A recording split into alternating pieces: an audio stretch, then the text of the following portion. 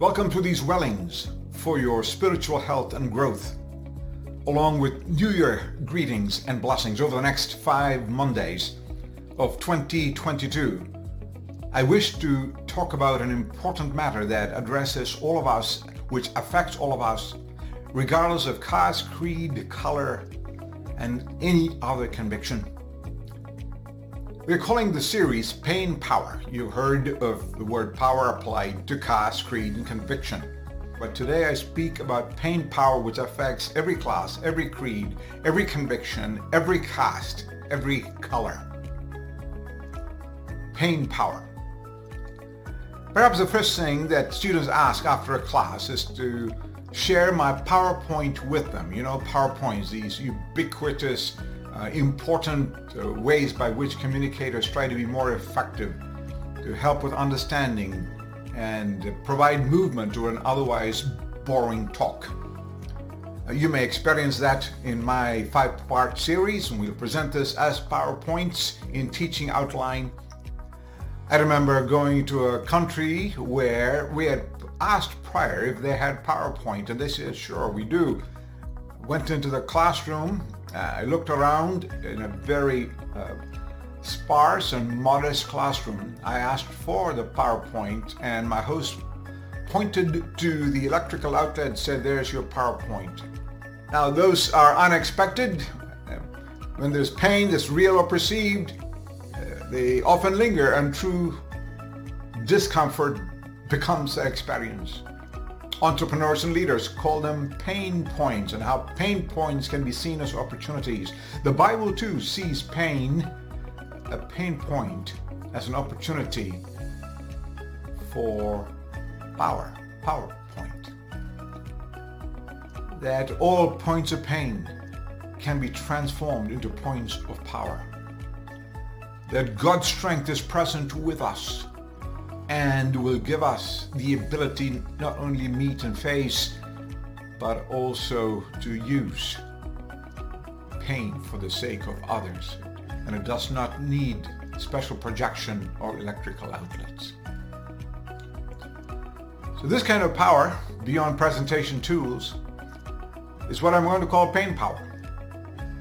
For our opening talk, I go to the book of Hebrews, where the author writes, no discipline for this present moment is pleasurable. It is painful. But later on, it produces a fruit of harvest and peace, of righteousness for those who have been trained by it. At this point, you may be experiencing pain.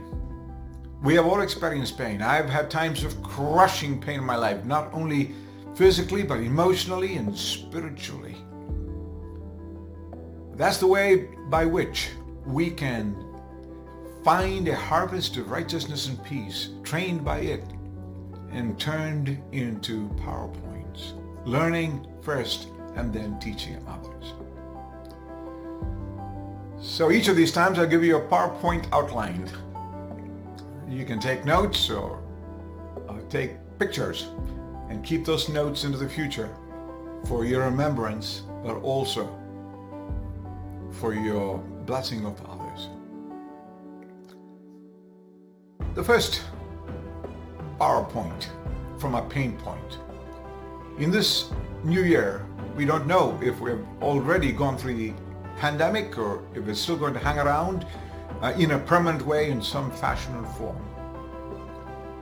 But what has happened over the last 2 years is that pain has played the role of clarifier. Pain clarifies.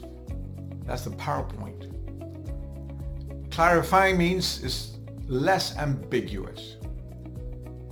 It is more transparent for our understanding and for application. So pain clarifies in a few ways. Let me give you a couple. One, pain clarifies my beliefs, your beliefs. On what truths am I focused on? Am I concentrating? Because your belief is what you hold to be true, and no one wants to knowingly hold what is false.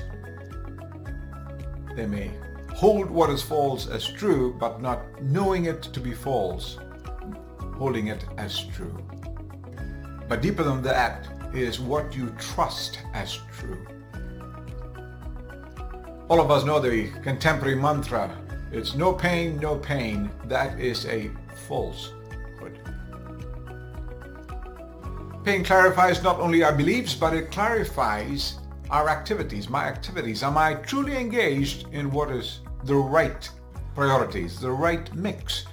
What is primary? What is secondary? What is tertiary? When you're facing surgery, for example, major surgery, suddenly everything becomes clear, doesn't it? As to what are priorities, what are both urgent and important, not just what is urgent. You realize what is important that must be prioritized. Pain clarifies that. Pain also clarifies our motives, my motives. Whether I'm living for my glory or for God's glory. Pain says there shouldn't be any encroachment, crossing the lines of God's glory. Pain clarifies and says there is no entitlement of God's glory in our lives. He alone should deserve the glory. I don't grab it, or as the author said, no embezzlement, no encroachment, no entitlement. And he said, no embezzlement. Nothing should be stolen from God's glory. Pain clarifies. It helps us to understand beliefs, activities, motives, to remember them, to experience them, to communicate them, but most importantly, to live them. Some time ago, I had a surprise gift of pain, of an intense 3 weeks of physical pain. It's embarrassing to even talk about it, but I was just to speak to a very important group, and I was in so much pain that I had to excuse myself into the private space of a restroom before I could speak in the public place. And in the washroom I shouted, in my loudest whisper I said, your power is made perfect in my weakness. Your power will be revealed in my weakness. Your grace will be sufficient for me. And God gave me grace just for that moment of a 30-40 minute address to a group of 30 elite scholars, influential opinion leaders, 98% of whom were pre-Christ, were unbelievers. He said, my grace will be sufficient for you. My power will be perfected in your weakness. That's pain point, transformed into a PowerPoint, so that the power of Christ may dwell in me.